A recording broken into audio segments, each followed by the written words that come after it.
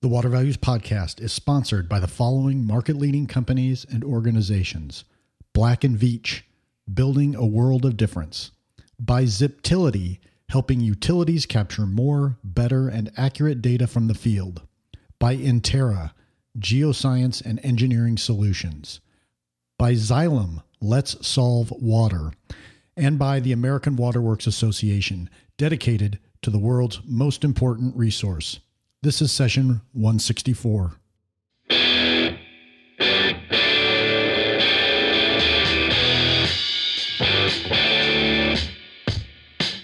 Welcome to the Water Values Podcast. This is the podcast dedicated to water utilities, resources, treatment, reuse, and all things water. Now here's your host, Dave McGimpsey.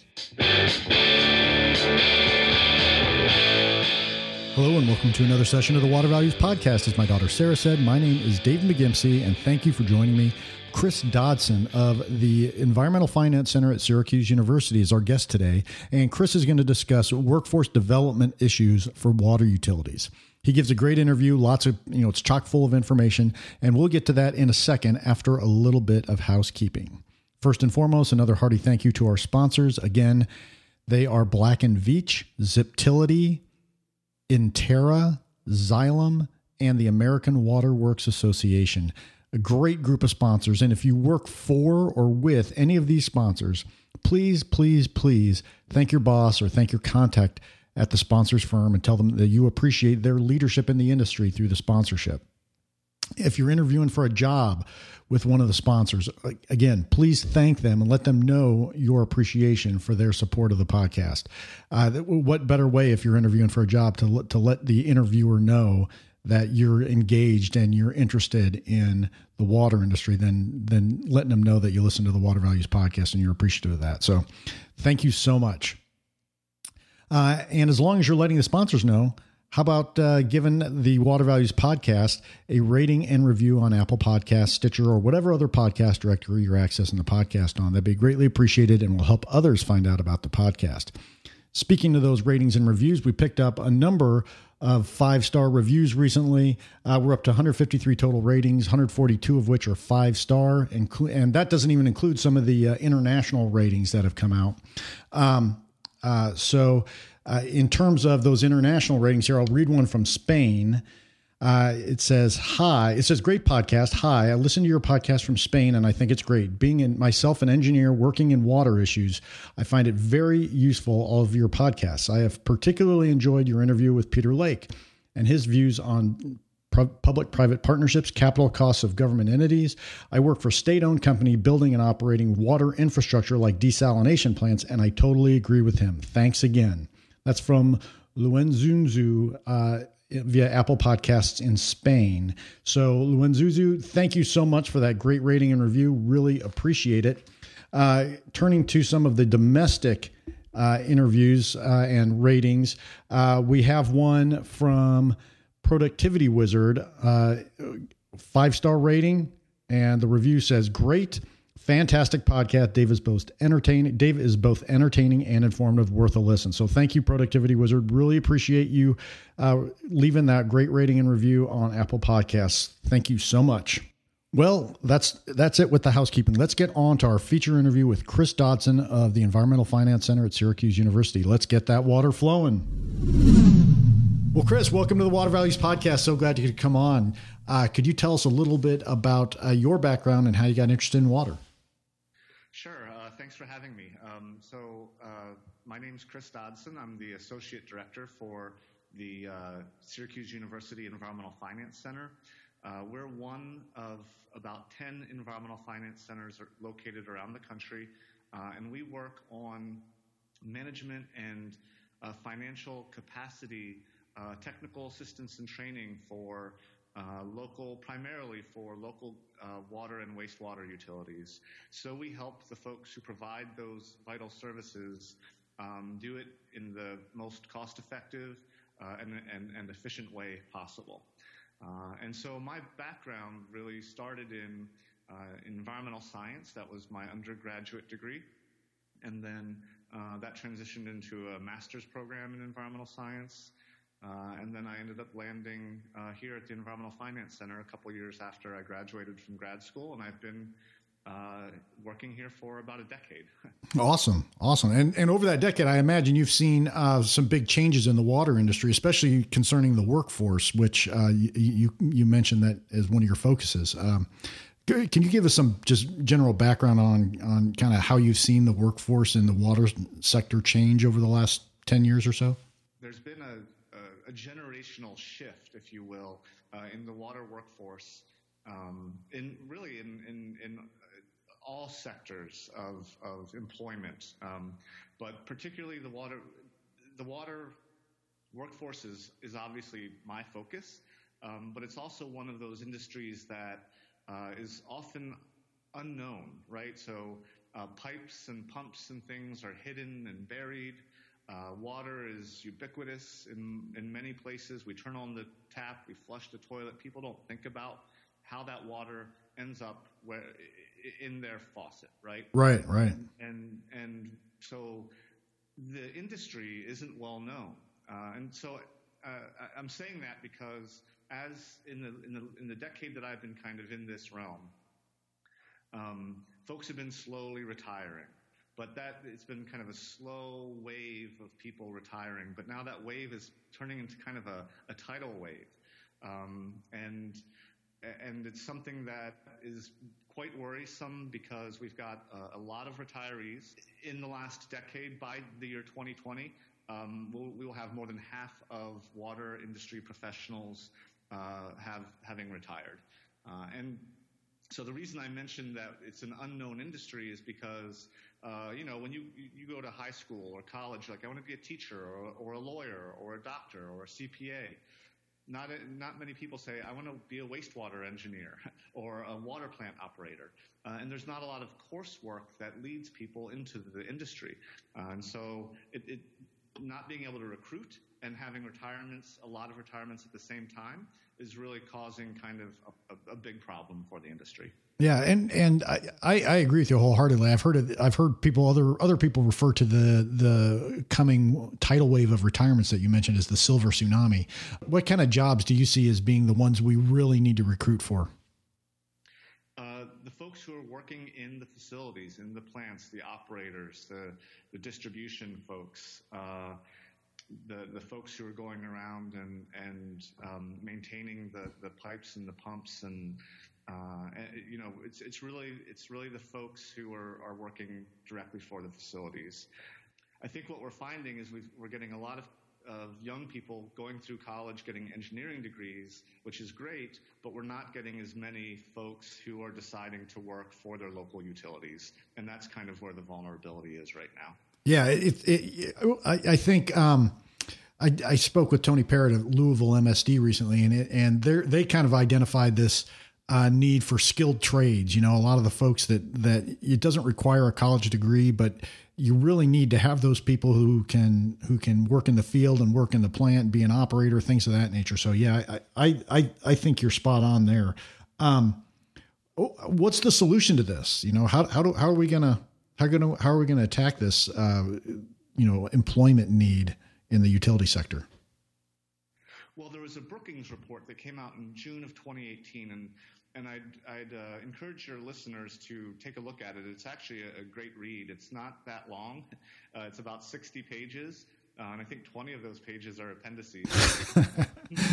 Plenty of graphs and highlighted areas to read. But essentially, what they were saying is that, and I'll add my own opinion to it as well, is that we have a need for these jobs, and we have got people who need jobs, and the people who need jobs aren't aligned both in geography and in skill set with the jobs that we're looking to fill.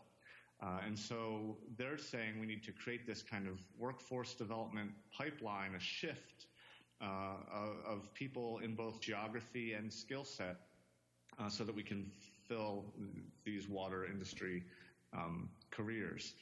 So that's kind of identifying the problem and helping. And they did describe ways to fix it with some solutions.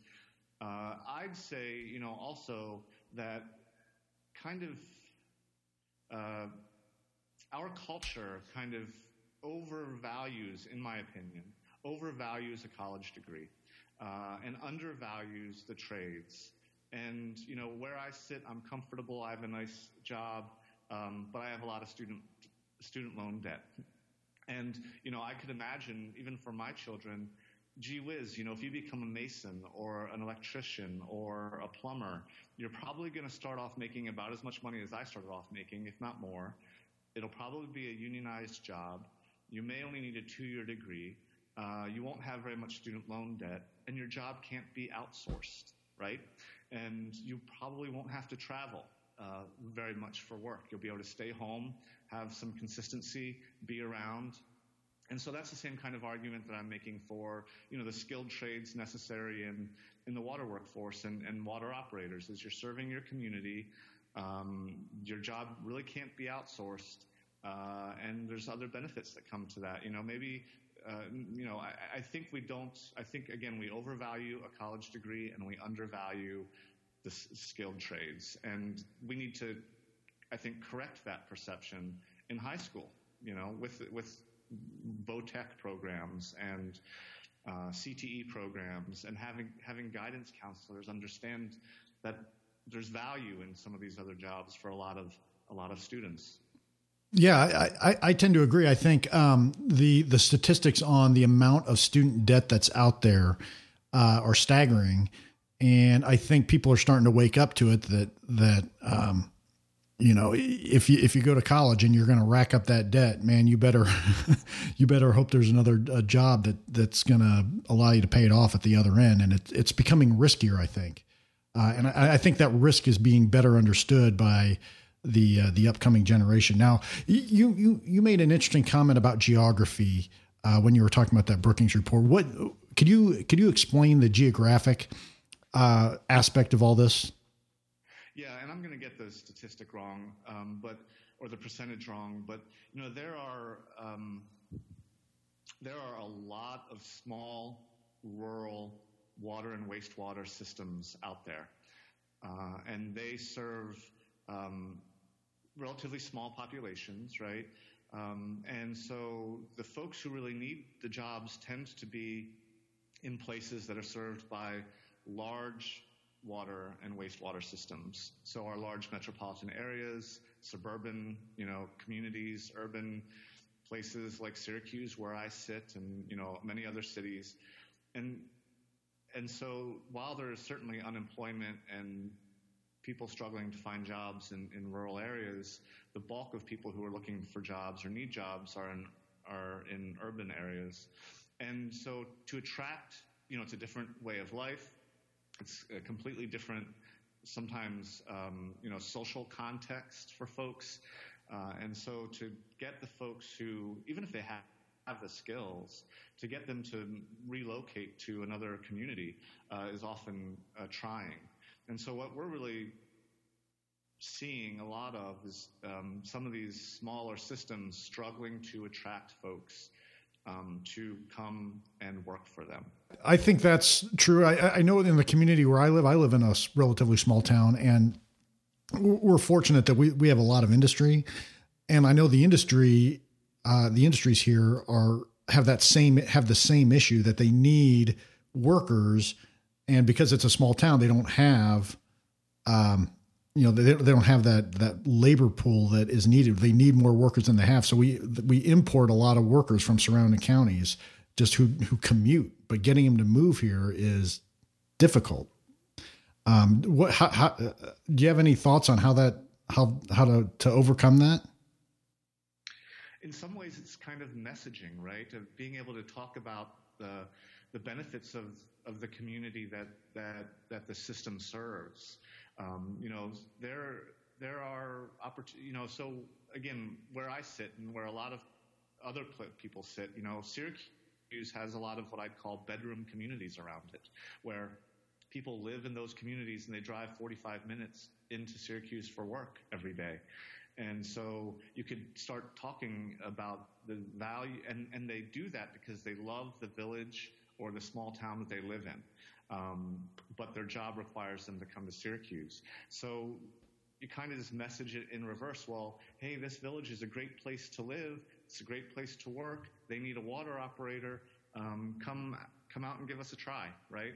And if you decide to continue to live in Syracuse or the greater Syracuse metropolitan area and reverse commute out, then you're always going to be driving in the opposite direction of the traffic. So I think that's kind of a messaging thing, you know? Yeah. Do you have any statistics on how that messaging is working? I mean, is that a realistic solution? It's kind of a qualitative solution, you know, as opposed to a quantitative solution. Mm-hmm. I think we're fighting an uphill battle. From the reading that I've been doing, millennials and now even Generation Z, you know, the folks who are in college right now, they're moving into more densified places. They're moving into downtown Syracuse and all the other kind of middle-sized cities. They're not moving into suburban areas or peri-urban areas, ex-urban areas anymore. They want walkability, they want small apartments and being able to get places kind of quickly and easily. So I think we're fighting an uphill battle. So what are some of the other pieces of the puzzle? We messaging is one. You know, is there anything else that we can do to help develop our workforce? I think so. I'm a vice president for the New York Water and Environment Association, and each year we have a theme that we try to gear all our programming toward. And this year it's workforce development. AWWA and WEF, the Water and Environment Federation, had a conference in August in DC this past August, and it was focused on water workforce development. And so I think that all of the stars are aligning as far as the folks who are in this field recognize this is an issue and are starting to develop ways to address it. A few examples that me and some of my colleagues have been working on are offering water and wastewater curriculum in high schools, building up programming in 2-year and 4-year programs on water and wastewater infrastructure, management, design, operation, so that people know people can get trained to work in the field and not just kind of more generally as, you know, civil and environmental engineers who end up becoming professional engineers who typically end up working in the private sector. So I think we're beginning to develop the pipeline, and we, the royal we, beginning to develop the pipeline through high school, through like CTE programs, career and technical education programs, vocational and technical programs, and other things, starting to reinvigorate those programs with the kind of training and curriculum necessary to maybe interest people in the water workforce. So I think that's one piece of the puzzle. I think the other piece of the puzzle is getting folks to, you know, mid-career folks. When I'm out talking to folks who are water operators, I ask them, how did you get into the business? And virtually none of them decided out of school to work in a utility, which I think is troubling. And part of that is, you know, I didn't know water or wastewater was a career opportunity when I was in high school. I didn't even think about it until I was in community college and we took a tour of our local wastewater treatment plant. So I think it's getting it on people's radar and then early, and then also looking at mid-career folks. So when I'm out in the field asking people how they got into it, a lot of folks end up in the water workforce from another skilled trade or from construction, right? And so they have these skilled trades. They may not be completely aligned, but they know enough and they can do enough to make a lateral move. Yeah. I mean, I agree with you. I think we need to start early and often in educating folks about the opportunities in the water sector. Let's say once we've got the employees at the water utility, what are the strategies for making sure that employee doesn't jump somewhere else? Yeah. You know, a lot of folks are concerned, what if if I train them and they leave? If you don't train them, what happens when they stay? I think there's a lot of retention strategies. And in some of our trainings, we offer a lot of examples of different retention strategies. And so I'll list a few here.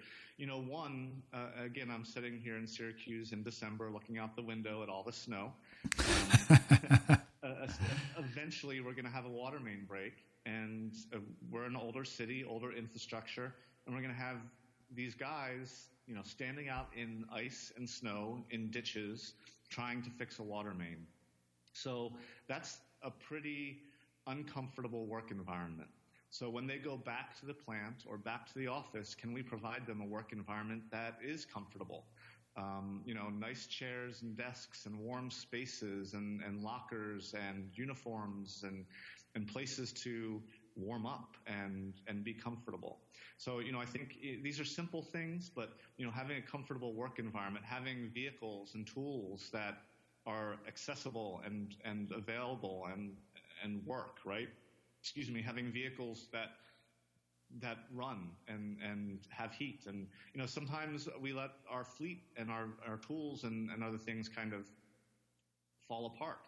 And that's frustrating. And those day-to-day frustrations can wear people down. And so anything you can do to kind of ameliorate those, I think, is helpful, right? Yeah.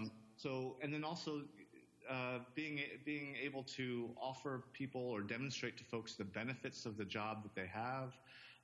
Again, the Brookings Institute report that I referenced earlier actually said that at the 10th and 25th percentiles of wage of salary, water industry employees outpace any other sector of employment, public or private. So reminding folks that this is a local job, or you're helping the community, and your pay is actually not as bad as you think it is. I think, and again, when I'm out doing trainings, and even if not on this topic, raise your hand if you think you should be paid more. Almost everybody raises their hand. My hand's up right now. Exactly. Me too. So, it's like you have to acknowledge the fact that you could always be paid more, but, according to Department of Labor statistics, you're kind of doing okay when compared to your peers. And many of your peers in other sectors have student loan debt that you may not have.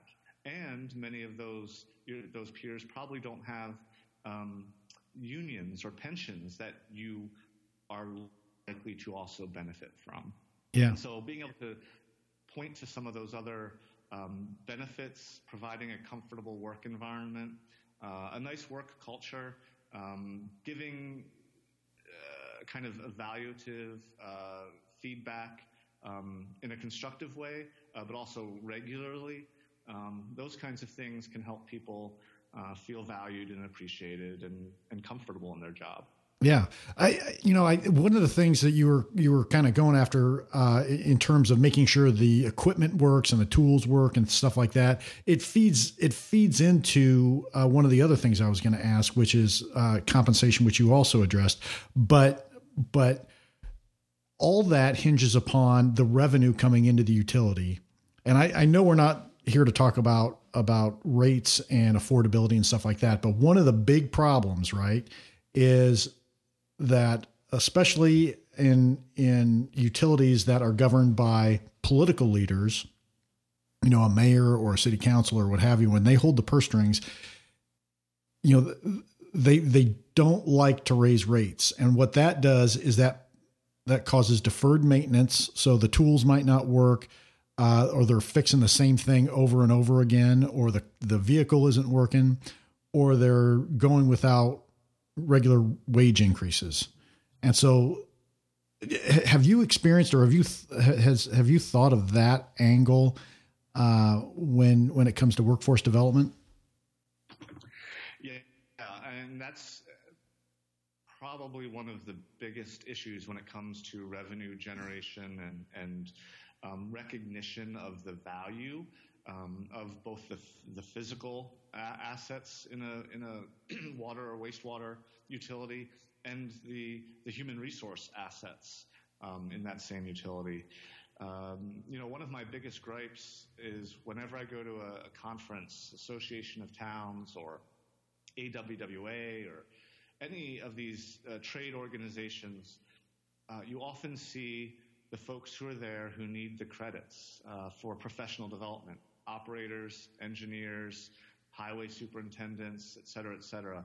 The local elected officials mostly do not require, in most states, aren't required to get that kind of professional development. And most of the time they are, they have full-time jobs, right? And so they can't always take the time off to go to these trainings and conferences. And the reason that I bring this up is because we talk about these things ad nauseum, and the operators are in the room and they're like, yeah, I wish my mayor was in the room to hear this right now. And so it's hard to get in front of those folks to get them to understand the value of raising rates and the value of the assets that they own and make decisions about.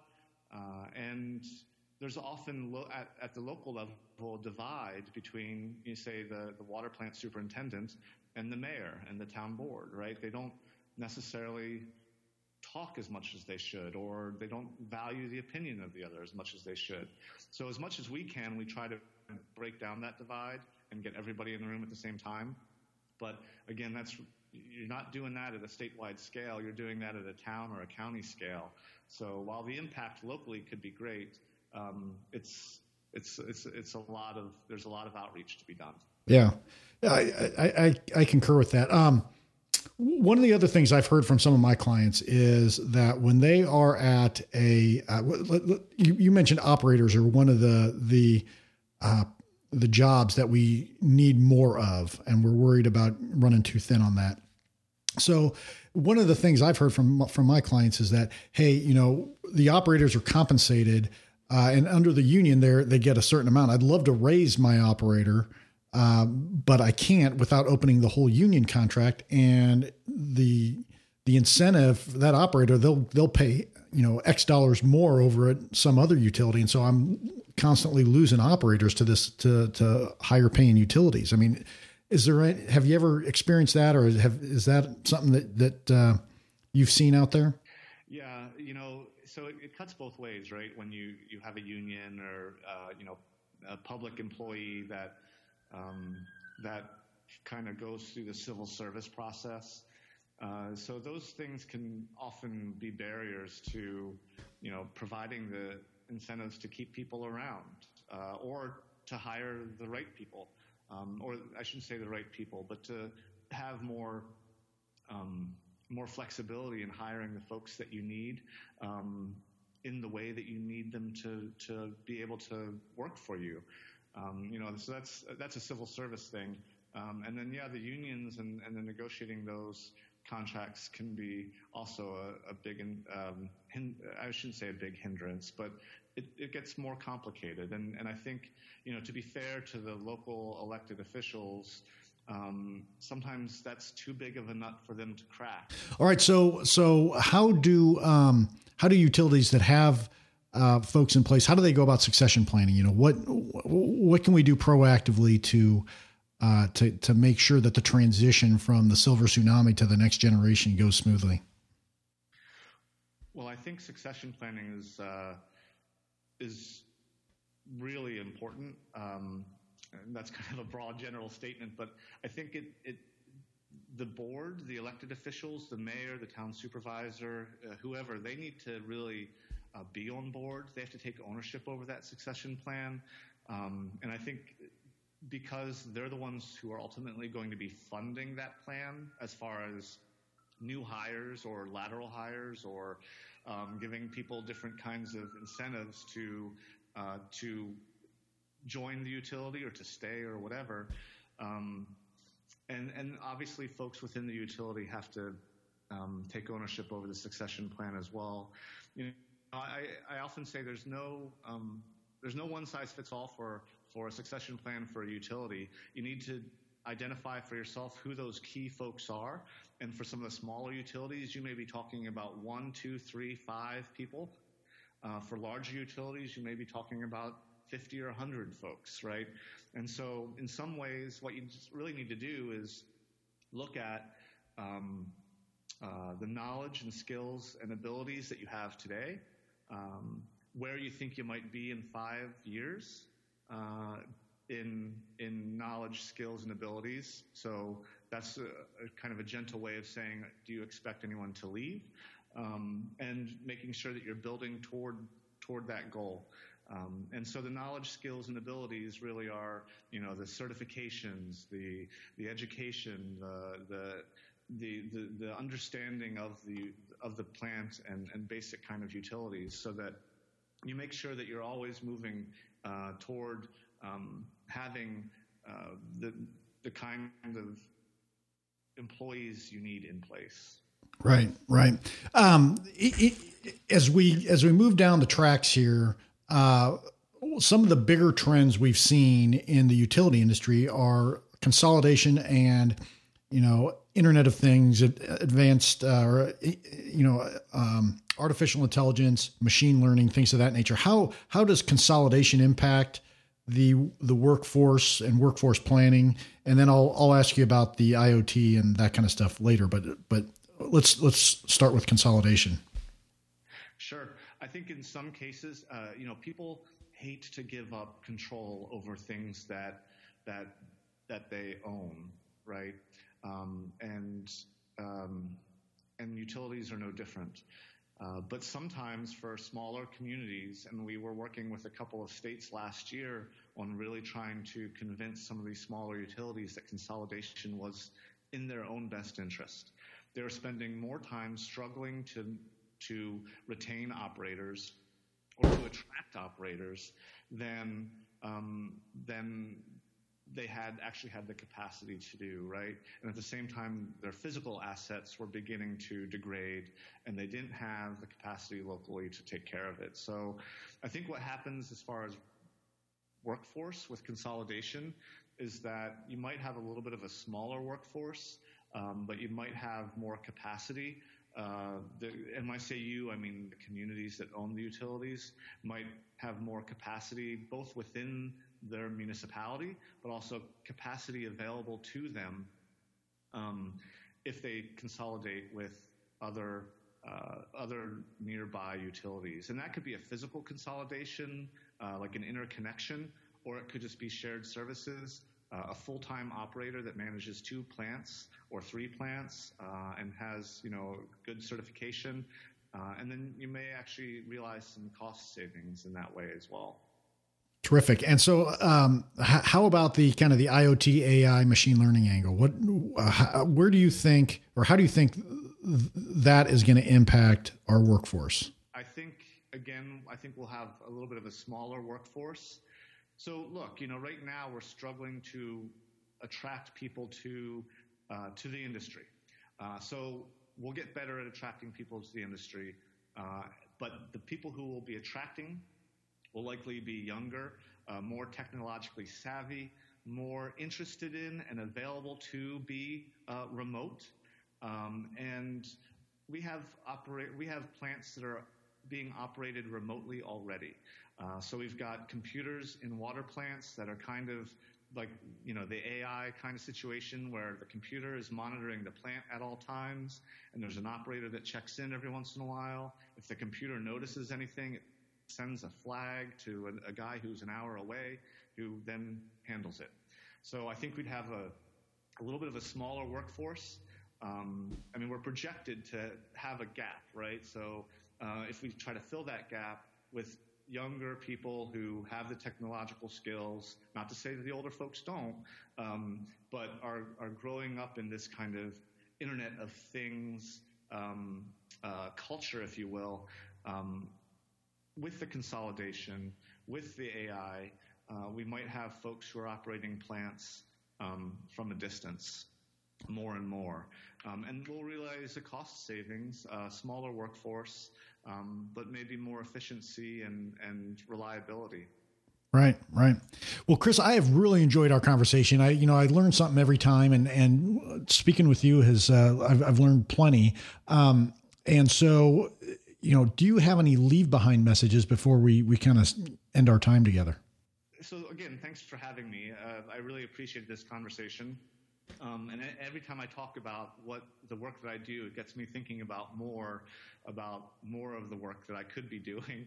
And so my takeaways, I think, would really be that even at the federal level these days, we're talking about infrastructure improvements. And the president will mention airports and bridges and roads. But what we don't hear are pipes and pumps, right? And I remember when I was in high school, our town supervisor came in and said, well, we put the wastewater treatment plant behind the shopping plaza so that nobody would see it. So I think that they might smell it, but they don't know where the smell is coming from because they can't see it. And so my big takeaway is let's no longer hide we kind of physically do hide our infrastructure because it's mostly buried, but let's not hide our industry anymore. Let's be proud of the fact that we're providing clean, mostly affordable, safe drinking water to folks, and then trying to recover that resource when they're done using it. And that this is kind of a proud industry to be a part of. Great message, Chris. So thank you so much. For those who want to find out more about you, more about your work, where can they go to get that information? Pretty easy, I think. My website is efc.syr.edu. Awesome. Well, Chris, again, thank you very much for your time. You were wonderful. Really enjoyed speaking with you, and we'll talk soon. Thanks so much. Yes, thank you. You bet. Bye, Chris. What a terrific interview from Chris. Thank you so much, Chris, for taking time out of your day. Really appreciate it. And I'm sure for all the listeners, if you work for or with any utilities, you're experiencing some of these myself. I just sat down with a utility executive recently, and he was bemoaning the fact that they were losing so many engineers and things like that to the private sector. After they kind of worked for a couple of years at the utility. So, I mean, I think what Chris discussed is kind of what the utilities that I've been working with and talking with have expressed to me. So I think he was spot on a lot of those points. Well, what did you like about the podcast? Please tweet about the podcast using the hashtag WaterValues. You can tweet at me using my handle, which is at DTM1993. You can email me about issues regarding the podcast at david.mcgimpsey@dentons.com. That's david.mcgimpsey@dentons.com. And you can sign up for the Water Values newsletter at bluefieldresearch.com/podcast-2. It might also be easier just to Google the Water Values podcast, and you can sign up for newsletters where the link takes you. So if you didn't catch the link, just Google the Water Values podcast and click on the Bluefield Research hyperlink. Well, thank you again for tuning in, and a huge thank you to our sponsors. Again, we have terrific sponsors, and they are Black & Veatch, Ziptility, Intera, Xylem, and the American Water Works Association, a great group of sponsors. Please support them in any way you can. We really appreciate their support of the Water Values podcast. Well, in closing, please remember to keep the core message of the Water Values podcast in mind as you go about your daily business. Water is our most valuable resource, so please join me by going out into the world and acting like it.